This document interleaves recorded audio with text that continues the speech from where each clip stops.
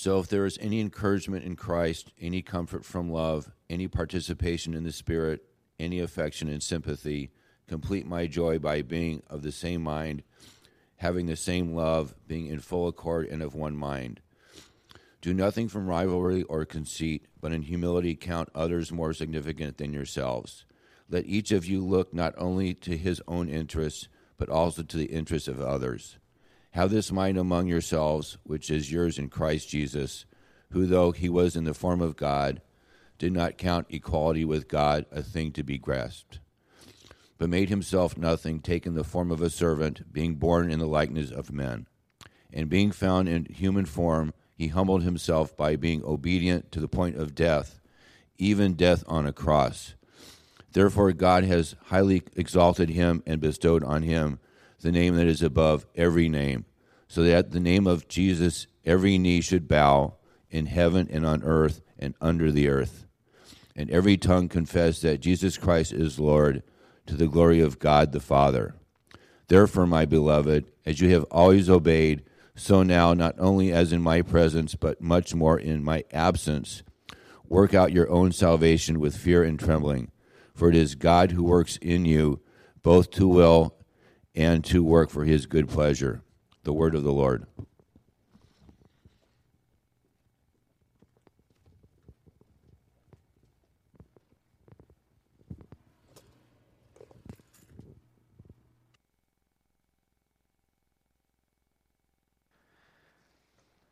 We are in part 8 of our series in the book of Philippians, a series that we call koinonia, which is the Greek word that means fellowship and partnership.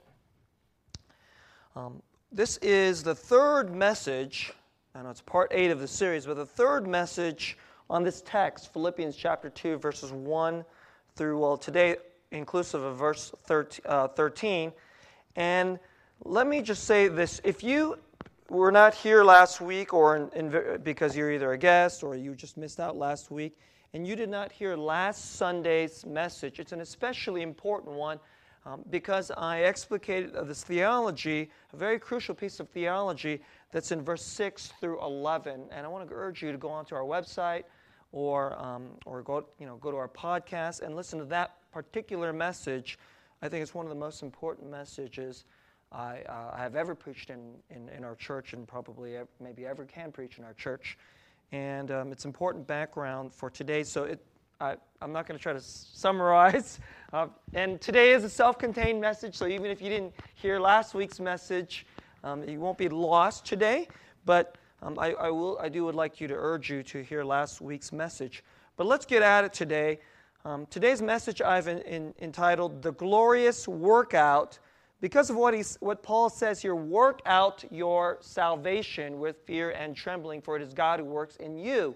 It's a very, very famous passage, and I'm pretty much going to sit in that verse today. But before I sit in that verse, let me reread this according to the way I was teaching last week. I had certain portions about this famous teaching about Jesus, which is really an encapsulation of the gospel, and how Jesus took what was marred in human beings, because human beings were made to be in the image of God, in the likeness of God, but we're always trying to grasp after equality with God. That's what I talked about last week.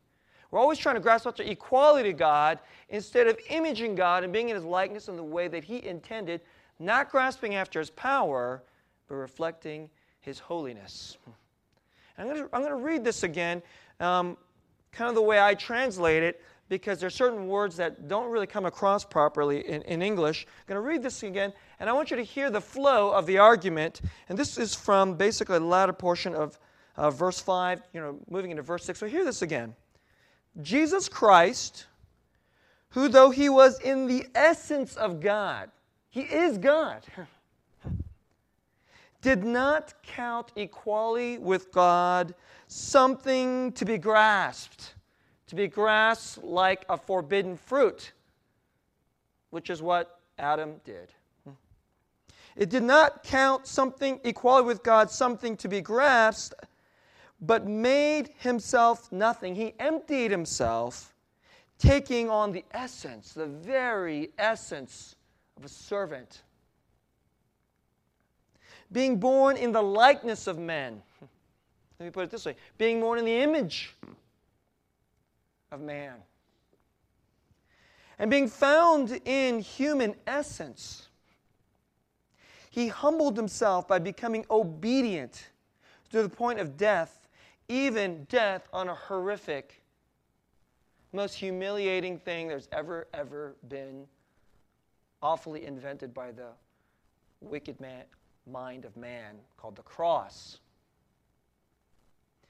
This is why, therefore, because of this unbelievable piece of humility, this incredible piece of obedience and servanthood, that is why God has highly exalted Jesus and put on him the name that is above every single name. Greater than any name, any king, any emperor, any movie star, any rock star, any rich person, any president, any Nobel Prize winner.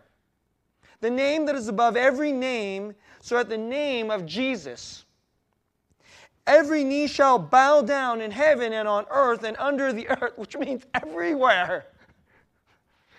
Every corner of the galaxy in the universe will bow down to the name of Jesus. Think about that. The absolute vastness of the universe. They'll bow down in the name of Jesus because of this.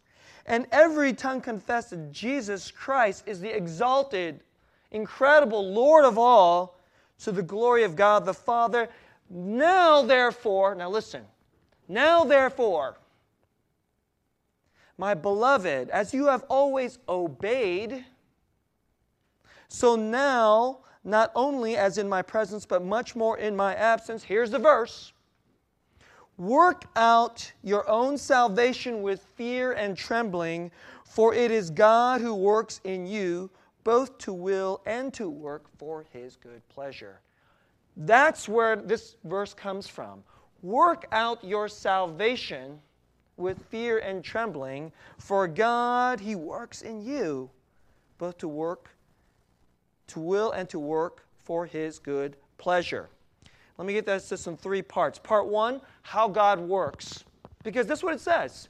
We're supposed to work something out, but it's because God is working. Not because I just got to do it, because it's just a law and a duty that's placed upon our back to break us. No.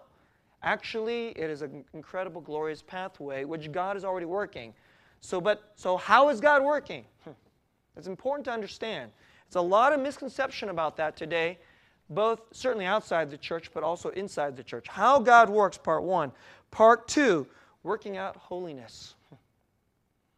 Working out holiness, because that's why we were made to be in the image of Christ, because our image of God in us, in our humanity, has been marred by the way we grasp after power and equality with God, not seeking humble holiness the way Jesus did to restore humanity. So working out holiness. And part 3, the glorious humility and obedience.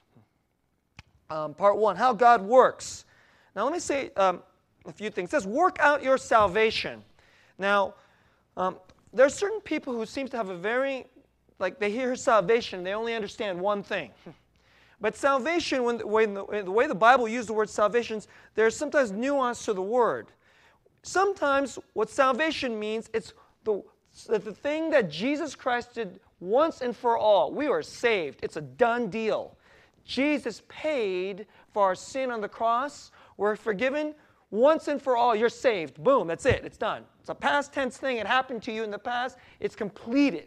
Absolutely complete. That's one way the Bible talks about salvation.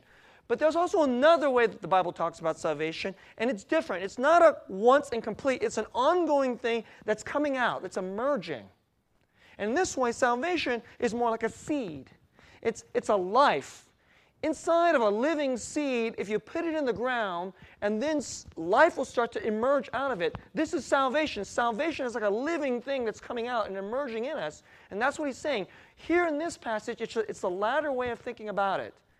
it's very much true that if at one point in your life you recognize that Jesus is the Son of God and you need to surrender your life to Him so that He would pay for your sin and give you new life, that's a once and for all done deal. But that also, people just think, okay, I've been saved, and then that's it. And then they think there's nothing for them to do. Actually, there's plenty to do because there's a life. There's a life that's emerging that wants to come breaking out of you. And this is the way that Paul is talking about salvation. Work this thing out of you. Bring it out. So that's the first point I want to say. There is something tremendous and glorious, a life that wants to break out of you more and more and more to make you the whole person, to make you beautiful with holiness, to bring you into the full totality of imaging and being in the likeness of God, not grasping after His power, but having His character, having the beauty of His character the way God intended and made us. This is the way He wanted to fill the earth and bring glory to creation because He wanted, let me put it this way, little gods everywhere. That's what He wanted, little reflections. It's kind of like He wanted God juniors. I know that sounds kind of strange to put it. Right? That's why we were conformed into the image of Christ, because in who is Jesus? He's the Son of God. This sounds like a strange way of putting it. He's God Junior. But of course, He's equal with God. He is God. And He's made us like Him. So this is the thing that's breaking out of us. Actually, salvation is for divinity to break out of you through holiness. This is what's being worked out. Now let me say a second thing. There is a very big misconception about salvation by grace. Okay? Now, for a lot of people, if I say that salvation is not by works that you earn, then a lot of people then think, well, that means I don't have to do anything, right? I don't have to do anything. But everybody, in one sense, knows that just cannot be true because all Christians go to church. Christians are really active people. They do a lot of things. In fact, some of the busiest people I know are Christians because they're busy wanting to serve and make a difference and contribute in other people's lives. I mean, there are so many Christians I know, they have a 40, 50, 60-hour a week job, and then they pour another 5, 10 hours a week into their community, another 10-hour weeks into the church, and then they pour out, special and quality time into their children, and they do it willingly. So obviously it's not about doing nothing. It's this idea, but because for so many people, if salvation is by grace, then it's not by works. But then they just think that if it's not by works, then I don't have to do it, because then the only way you can think about salvation is you have to earn it. But actually, the passage says quite the opposite. It is not something that you earn. You're supposed to work it out because it's already been given. It's already being powered in you. God's already acting in you, and so you should run to it. So in one sense, let me put it to you this way. For some people, it's the only way to do something is, I've got to do it. I've got to do it. You know what that is? That's called works righteousness. It's on me. I have to earn it. Ugh. So then you feel this incredible back-breaking thing, and then, of course, you burn out. You get jaded. You look down upon other people who don't work as hard as you. And as soon as you see any of that happening, you're jaded, you look down on other people. Let me assure you, you're not working out your salvation. You're only working out your works righteousness. But then the flip side of that is there's a whole bunch of people who are saying, okay, salvation's by grace, so then that means I don't have to do anything, right? And so you have all these very passive, lazy, so-called Christians because they go, I don't have to do anything. It's all by grace. But all they're really doing is practicing their salvation. The glory of the holiness is not coming out of them. It's just the nastiness of their salvation, and they're using this doctrine of grace to make an excuse for their sin. That can't be it either, right? So, but both people, this is strange, both people are not believing that God is at work. That's the problem. You know what the fundamental problem with both mentalities is? Lack of faith. Fundamental problem with both folks is they do not believe the truth of the gospel, which is that Jesus Christ has redeemed you, God is at work. God is at work to make the glorious humanity something more like the true new Adam, Jesus, come emerging out of you, the salvation being worked out of you. So let me give you a picture of this. What is it like for us to work out our salvation? I've been thinking all week about how to picture this. Have any of you ever seen something like this happen? There's a father, and he has a little boy. Maybe the boy's 3. Maybe he's 4. And the boy starts doing things that his father does. When I was a kid, my father, we had a big old piano in our living room, and my father was the piano player at our church. And my mom has pictures of me banging away on a piano when I was 4 years old. You ever see a son put on his dad's hard hat or whack away at his dad's computer? He just wants to join in the activity and the work of the things that make my dad. My dad is the greatest man there is.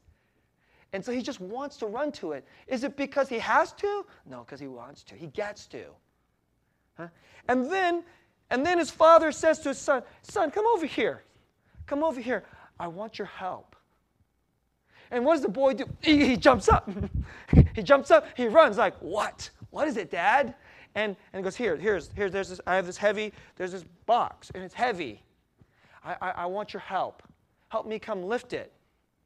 And the 3-year-old, the 4-year-old boy comes to this box, and the father and the son go to this thing, and the son, and you see the boy with all full determination give his heart to come lift this box up with his father, and he pulls up, and then the father lifts it up. They lift it up together. And then, of course, sometimes when you watch this thing, we think it's really cute. That's cute. That's so cute. That's so cute. Look how hard he's trying. And then afterwards, he's proud of himself, and he runs back to mom, and he gets encouragement from mom. He gets encouragement from older brothers and sisters. And in one sense, let me ask you this question: who lifted the box? Did he lift the box? Let me tell you something. He did. How much did he help?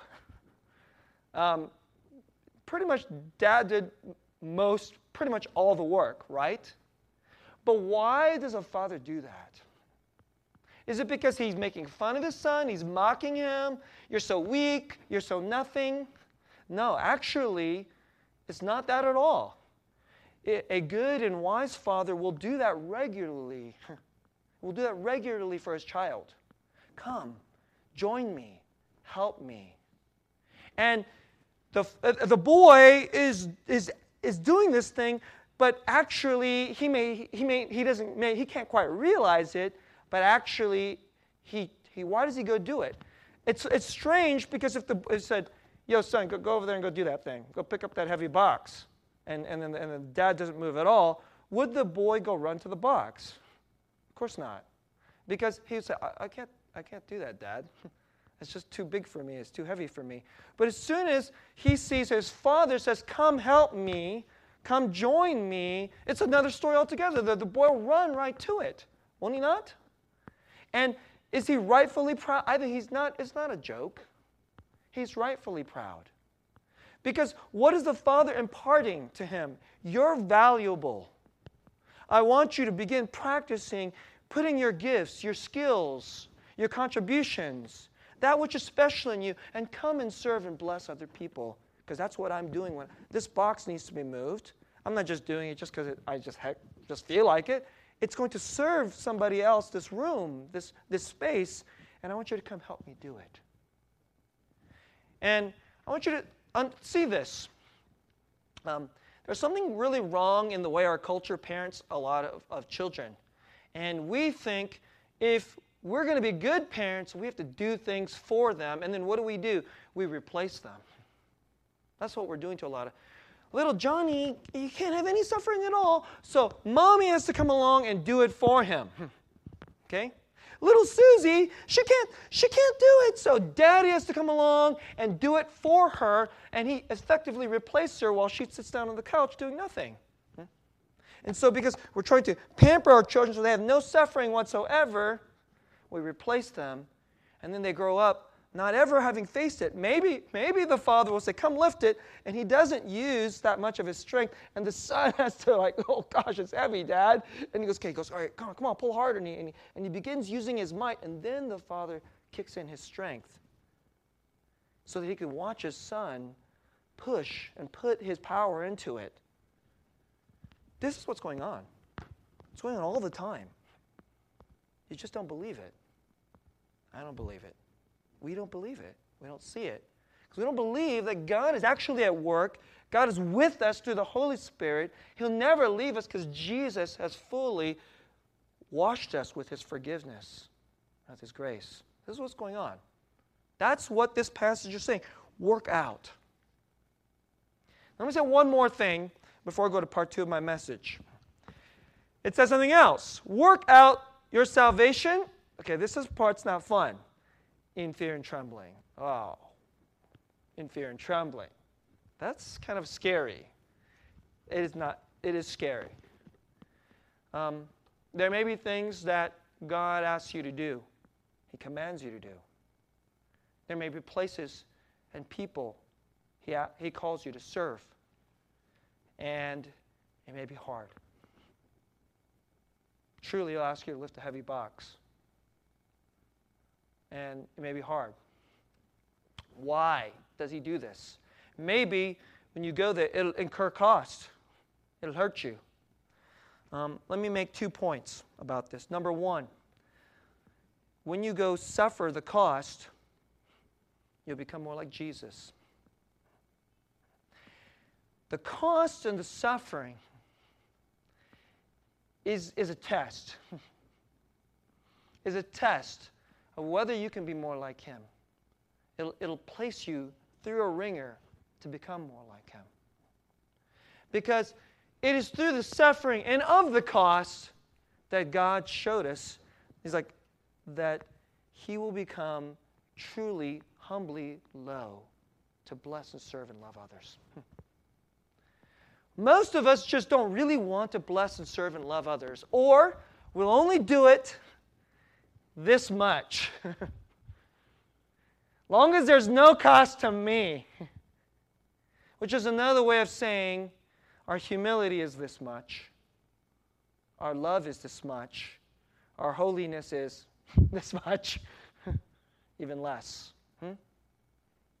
So, in order to make us more like Christ, He does this. Like, wow, that's not fun. Okay, let me give you another reason. The fundamental poison that Adam bequeathed to us into the first humanity, which is we're all born into the first humanity, and then the new humanity of Jesus, is pride. The greatest theologians of all time is Augustine. Augustine read Genesis chapter 3, and he said that when Adam grasped that fruit, he wasn't just grasping after a peach. I know, you all think it's an apple, but it might have been a peach, okay? He wasn't grasping a peach. He was grasping godness. I don't have to follow I do not have to trust your wisdom. I want to be master over my life and everything. He grasped after godness in power. What was that? It's a reach of pride. I have insecurity because I'm not enough like God. Last week I talked about this. Pride. I'm so great. I grasp the greatness. I'm so empty. Insecurity. Both forms. I'll fill it myself. He grasps after pride. You know how pride is taken out of us? By being taken, you and I, all of us, we all need to be taken down into a weak place so that we'll receive God and the Holy Spirit. Holiness, the true beauty and imaging and likeness of God. If you ask me what's at the core center of it, it's right here in this passage, verses 6 through 11. Jesus The essence of divinity came into the essence of humanity through humility. Through humility that sought obedience and trust in God. That's where it is. And we're not there. Oh gosh, we don't all want to be there. And so what do? We have to work it out, because sometimes God will bring us through a place of suffering, fear, and humility. So that's why there's a place of fear and trembling, because we all have a poison of pride that needs to be wrung out of us. If you get cancer, sometimes you know what you need? You need chemotherapy. Chemotherapy is painful. There is a chemotherapy unto holiness. And sometimes, let me say to you, if you will run away from working out your salvation, your chemo might get really, really painful. Because if God loves you so much, He will not let poison stay within you. He'll move you. If you don't want it, He will move you to the chemotherapy of life, a pretty serious piece of suffering, because maybe that's the only way you'll ever get humility. And this is actually, just as a pastor, let me just make this comment before I go into part 2 of my message. I've noticed this is the way a lot of people come to faith. You get into your 20s, you start making money, your career starts chopping along, you meet this person that you think is going to be the love of your life, you buy your dream house, you seem to have this perfect kid, and then your marriage starts going south. And then one of you gets sick. And then there's a downturn, a recession, and then one of you gets laid off, and you lose your house. And people are shaking their fist at God because they've been, all their whole life, they've been reaching after equality with God. I'm going to be master over my universe, and I'm going to be comfortable, and everybody's going to serve me, and I'm going to live a great life. But here, your life is so wrung out with pride and entitlement. And then actually, all these things that are happening in your life, you think it's just because God is mean and God is not loving, but actually, He's loving you. He's loving you, moving you toward humility and need of Himself. Last week, I quoted a legendary pastor who I deeply respect, a guy named Jack Miller. And Jack Miller said it this way. He says, Jesus knocks on your front door. And then Jack goes, but then do we open it? No. Actually, what we do is we lock the front door, and then we shove up a bunch of furniture up against it so Jesus can't get in. And then Jesus sends the Holy Spirit into our life through the back door. And then the Holy Spirit sets fire to the basement. And when the house is burning down, oh my goodness, there's only one fireman. It's Jesus. Get the furniture out of the way. You're pulling the furniture out of the way, and that's called working out your salvation. Get it? Because in fear and trembling, sometimes that's the only way we will run to Jesus. Working out your salvation is running to Jesus in humility, to submit to Jesus, obey Jesus, because everything Jesus tells you to do is a balm and a healing unto holiness. Part 2, working out holiness. Okay. Work out your salvation. I've been thinking all week how we can talk about this word work out without it sounding like this thing I don't feel like doing. Now, okay, you probably don't feel like working out, but actually all of you can relate to the idea that if you want a strong and healthy life, there needs to be some working out, right? If you sit on your rear end all day long, especially because your job makes you sit and type at a computer, you get carpal tunnel. You got to even just do things to your arm.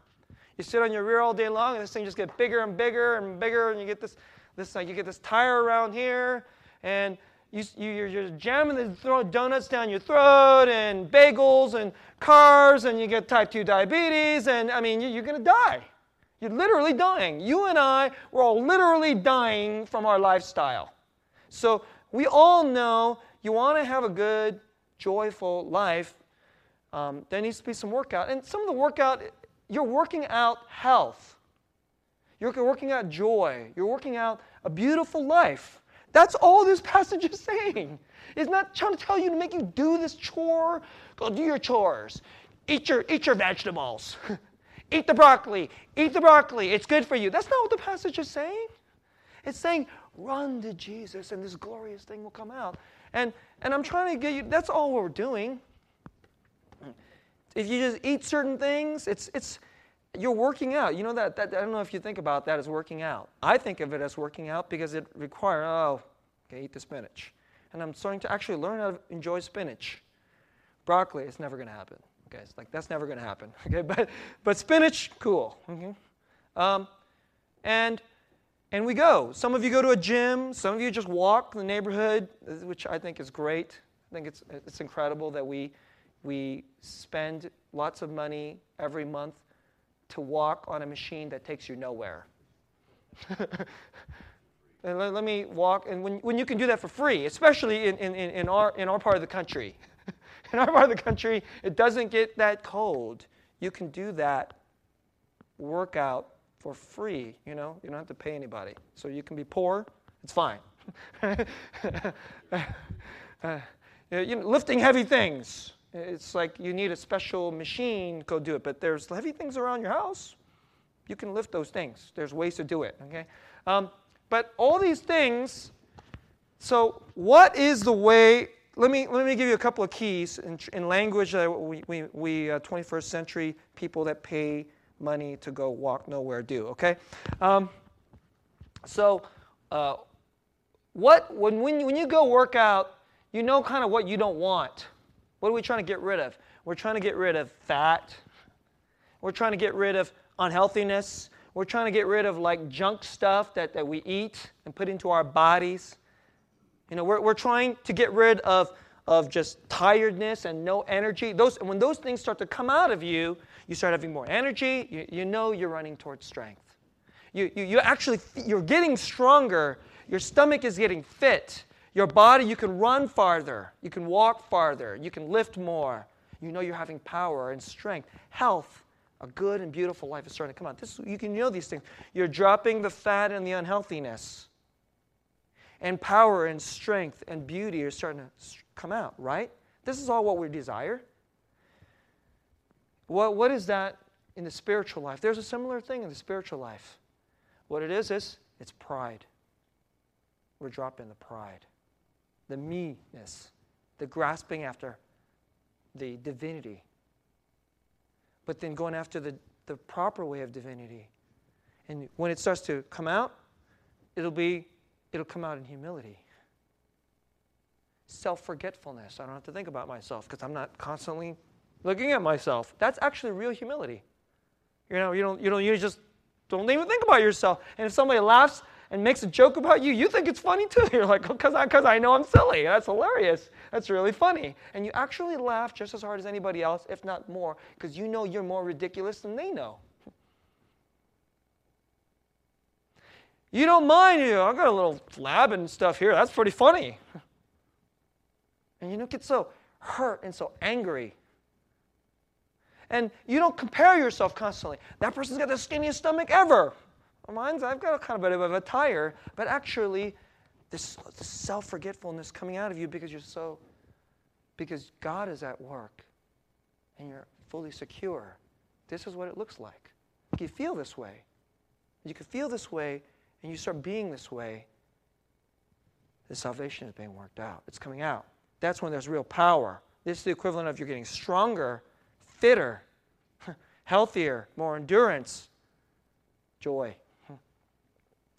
And what is the activity? Because there needs to be something to do, right? The quality is humility, self-forgetfulness, and ease of joy to serve others. That's the quality. That's the character that points. But what is the activity? You know what the activity is? Here we go. It's obedience. Obedience of God.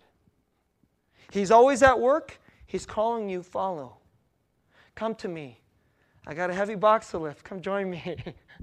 I'm going to go do this and do these things for other people. Come join me. Obedience.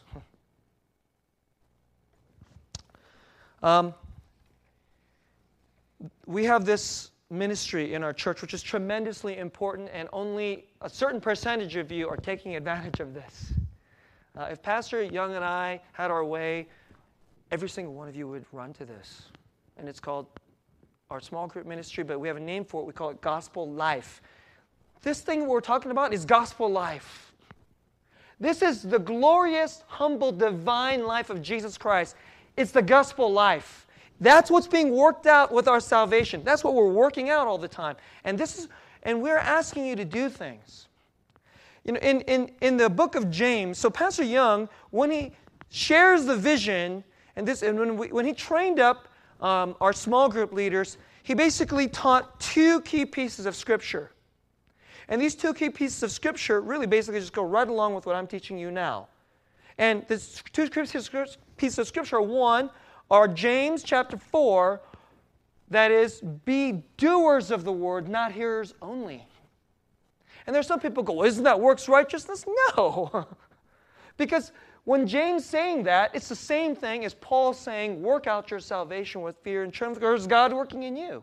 But when James says it, he's saying, if you will only be a hearer, but you will not actually do what the word says, then this is the way he puts it. You're like a person, you look at yourself in the mirror, and then you just walk away and you forget about it. Do you do that? Who does that? We all look at ourselves in the mirror. Why? Because we want to see, is there something that kind of needs fixing? Because, hey, if you just looked awesome and glorious all the time, why bother looking at yourself in the mirror? Everybody's just looking at you. I'm glorious. Why do we go look in the mirror in the first place? We go look in the mirror to find out. It's like, oh my goodness, that is one nasty zit. I gotta pop this sucker. Because I do not want that big white globule like staring out in the whole world, so the whole world is like, oh, I feel sorry for that person. All right? Or if you're like, oh gosh, this part, I missed a spot. I should shave it here. You understand? Or like, I didn't realize a nasty piece of food is just sitting right here, and you're walking around and they're like, hey, I see what you ate for lunch. It's hanging right there off your nose. And so, but this is what's going on all the time. When you go to the Word of God, you know what the Word of God's saying? Hey, there's something on your face. There's a really nasty zit there for everybody to see. Isn't that kind of, And then the Word of God says, now, then there will be a command. There will be an obedience, which is what? Unto your blessing. But James says, you go and look in the mirror, you hear the Word of God, and then you just walk away. But that would be just so dumb. That makes no sense. Actually, hearing the Word of God is to see who you really are. And then there's an obedience. Why? To bless you so that you become more of who you really are intended to be, who God sees you as who you are. And the other piece of Scripture that Pastor Young teaches, so one is be doers of the Word, not hearers only. That's what we're working out. We're obeying and applying the power of the gospel, the Word, into our life, so we become more the way God gloriously wants us to be. He's always intended us to be. But the second Scripture that Pastor Young likes to teach is, he refers to, you all know the miracle that Jesus did. There were 5,000, and then there was a meal. And I don't know how many of you know where the food for that meal came from. A little boy came forward with his lunch. His lunch, I guess it couldn't have been only his lunch, was 5 loaves of bread and 2 fish for 5,000 people. And of course, you look at the task, and and the thing you got is so small. But what did the boy do? He said, Jesus, I got some lunch. And then Jesus took that lunch and fed everybody. And doesn't that sound a lot like when a father says, here's a big box. Son, why don't you come here and help me pick it up? And if the son can see the father also stand up and go to the heavy, crazy, ridiculously heavy box, which has no chance to lift himself, then the son runs to the box, right? So that he can put in his, tool, like I can lift my 5 pounds. Daddy will lift the other 95 of this box. The son has no chance of lifting a 100-pound box. but Daddy can lift 95, and He'll let you put in all of your might to lift your 5. Put in your 5 loaves and 2 fish, and trust that your Father is working in you. He'll help you lift the box. In fact, and don't even be scared when your Father says, lift that box, please. And you're like, it's a mountain. I don't think I could lift thousands and thousands of tons, Father. He says, I'll help you. You believe it? We're working obedience. And in our gospel life families, really, this is what we're all asking you to do. The word is given here. I'm giving you the word right now. This is God's word, not Dam Susang's word. It's God's word from His infallible pages, and it's going to you. You can just say, oh, that's just religious talk, and then just go home. But if you heard a good description of yourself, pride, cynicism, works righteousness, spiritual laziness, then I just gave you the mirror. And then we gather together in our small groups. We call them gospel life families. And then we just ask you to put in a little 5 loaf, and heck, not even a 5 loaf, half a loaf and a little piece of fish, because Jesus doesn't even need more than that. And then He says, I invite you. Come find out. Pastor Young and I know that as the more and more we do this, there's going to be some incredible things that happen. We know this can happen. Why? Because we believe this. We believe this word. God is at work. You guys are going to come into this. We're going to sit in the living room, 8, 9, 10, 12 of us, or some of you are going to sit in this room, literally in this room, 8, 9, 10, 12 of you. You're going to parse out what you heard on Sunday, and then, we're going to ask you to put in some small little half a piece of fish, a half a loaf of bread, and eat that food that week. And some of you are going to be like, I guess I'll do it. And some weeks it won't seem like much. I did something. I don't know what happened. I don't think anything happened. And then the 6th time you do it, you're going to watch God lift a mountain before you, and you're going to, wow, I did this thing and God showed up. And then you gather together and say, you can't believe what the heck happened. And then the other person goes, really? There's going to be somebody else in there going, the other person is still cynical. You were cynical for 5 weeks, and now the 6th week, you're going, that was crazy. Philippians chapter 2, verses 12 and 13 happened. That was crazy. And the other person is going to go, really? Really? Because they've been cynical for 6 weeks. Disobedient for 6 weeks, like zits are off, like honking off their face, and they've done nothing about it. Just like James 4 says. And then they're going to be like, okay. And then week 7, they're going to try it. They're going to try it. And God will work. That's going to happen. And it's not going to look like much at first. And we're going to do it, and we're going to do it, and we're going to do it.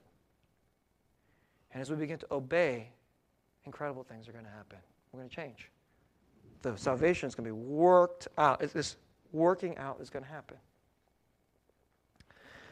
Let me conclude my message. The glorious humility and obedience. We're asking you, we just put this simple pathway so that we can walk through the Philippians 2, this Jesus pathway together. Please come to small group. It's going to be really exciting. I'm not kidding. It's already starting to get exciting. It was kind of like herky-jerky. There was a lot of zits, for the first 6 weeks last summer. And then some people started going, whoa, it's already starting. It's already starting. I always want to ask you, before you look at yourself, I know you're going to hear the Word of God. You know what you need to hear most of all? Who is Jesus? Because if you look at yourself, only in yourself, you know what you're going to see? Nasty zits. horrific pride, disobedience. It's there. It's there, isn't it? That's what I see when I look at myself.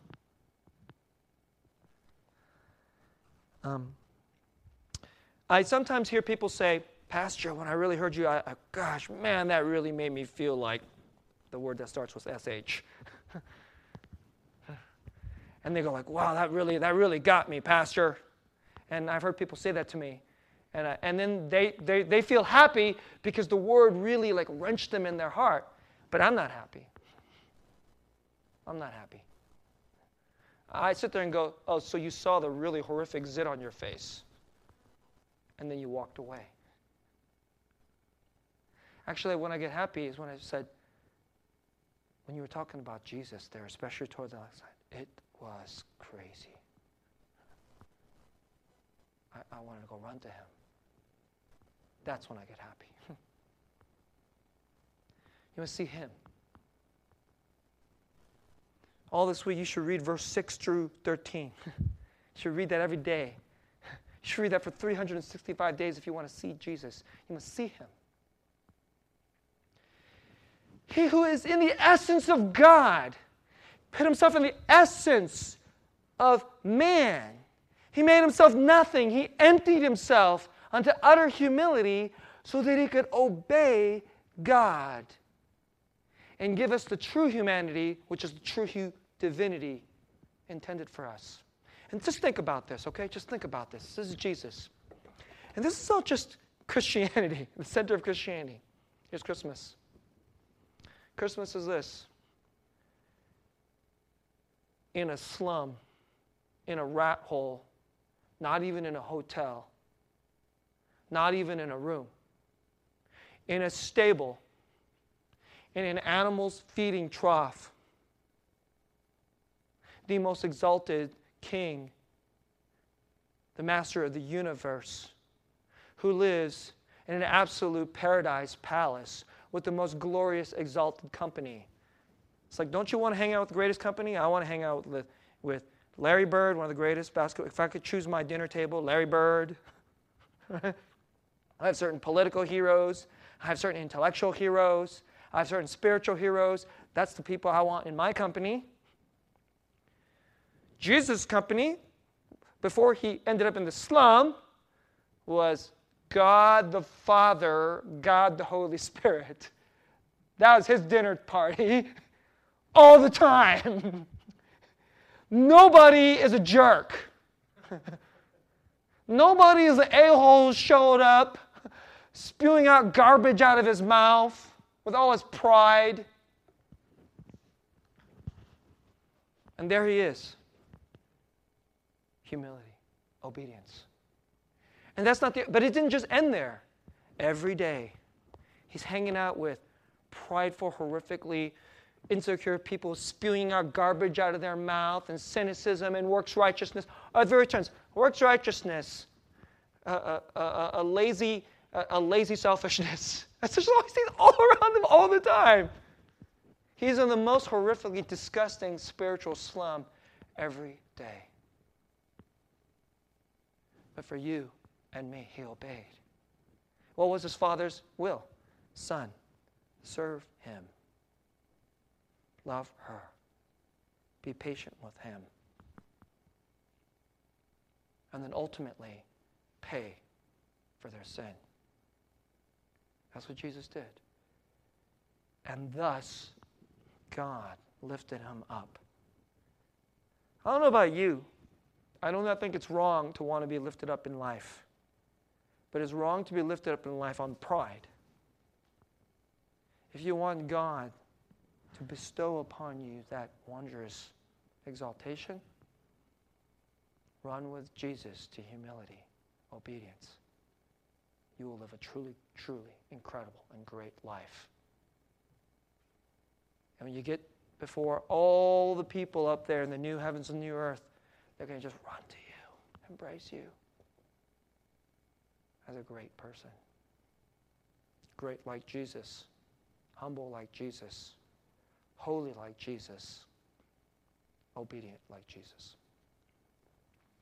Let's pray and go to the Lord's table.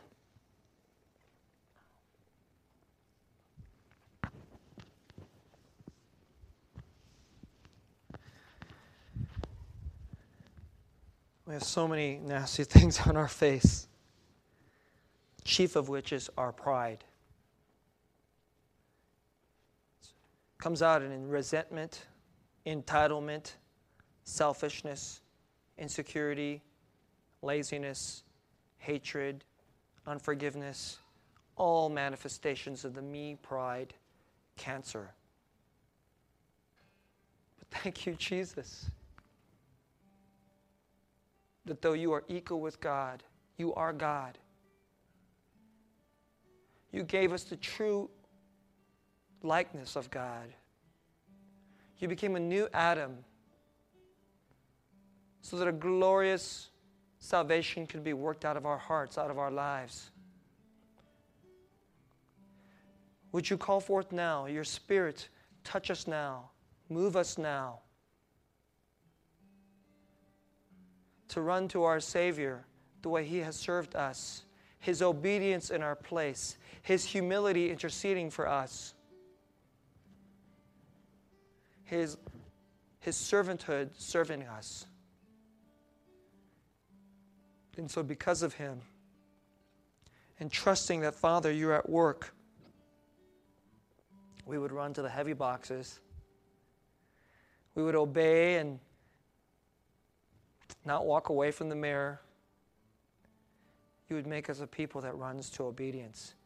I pray for our gospel life groups, our gospel life families. Would they be brimming with excitement and profound love and joy, so that people go, what is going on there?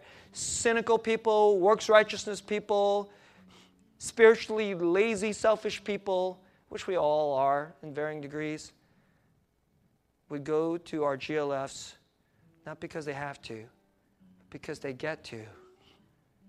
They just can't. What is going on there? I pray that you would turn us to a glorious family with a new humanity spilling out of us. It can only happen in and through Jesus, because God is at work. Make us a people working out, running to obedience, because we trust this word today that God is at work. In Jesus' name.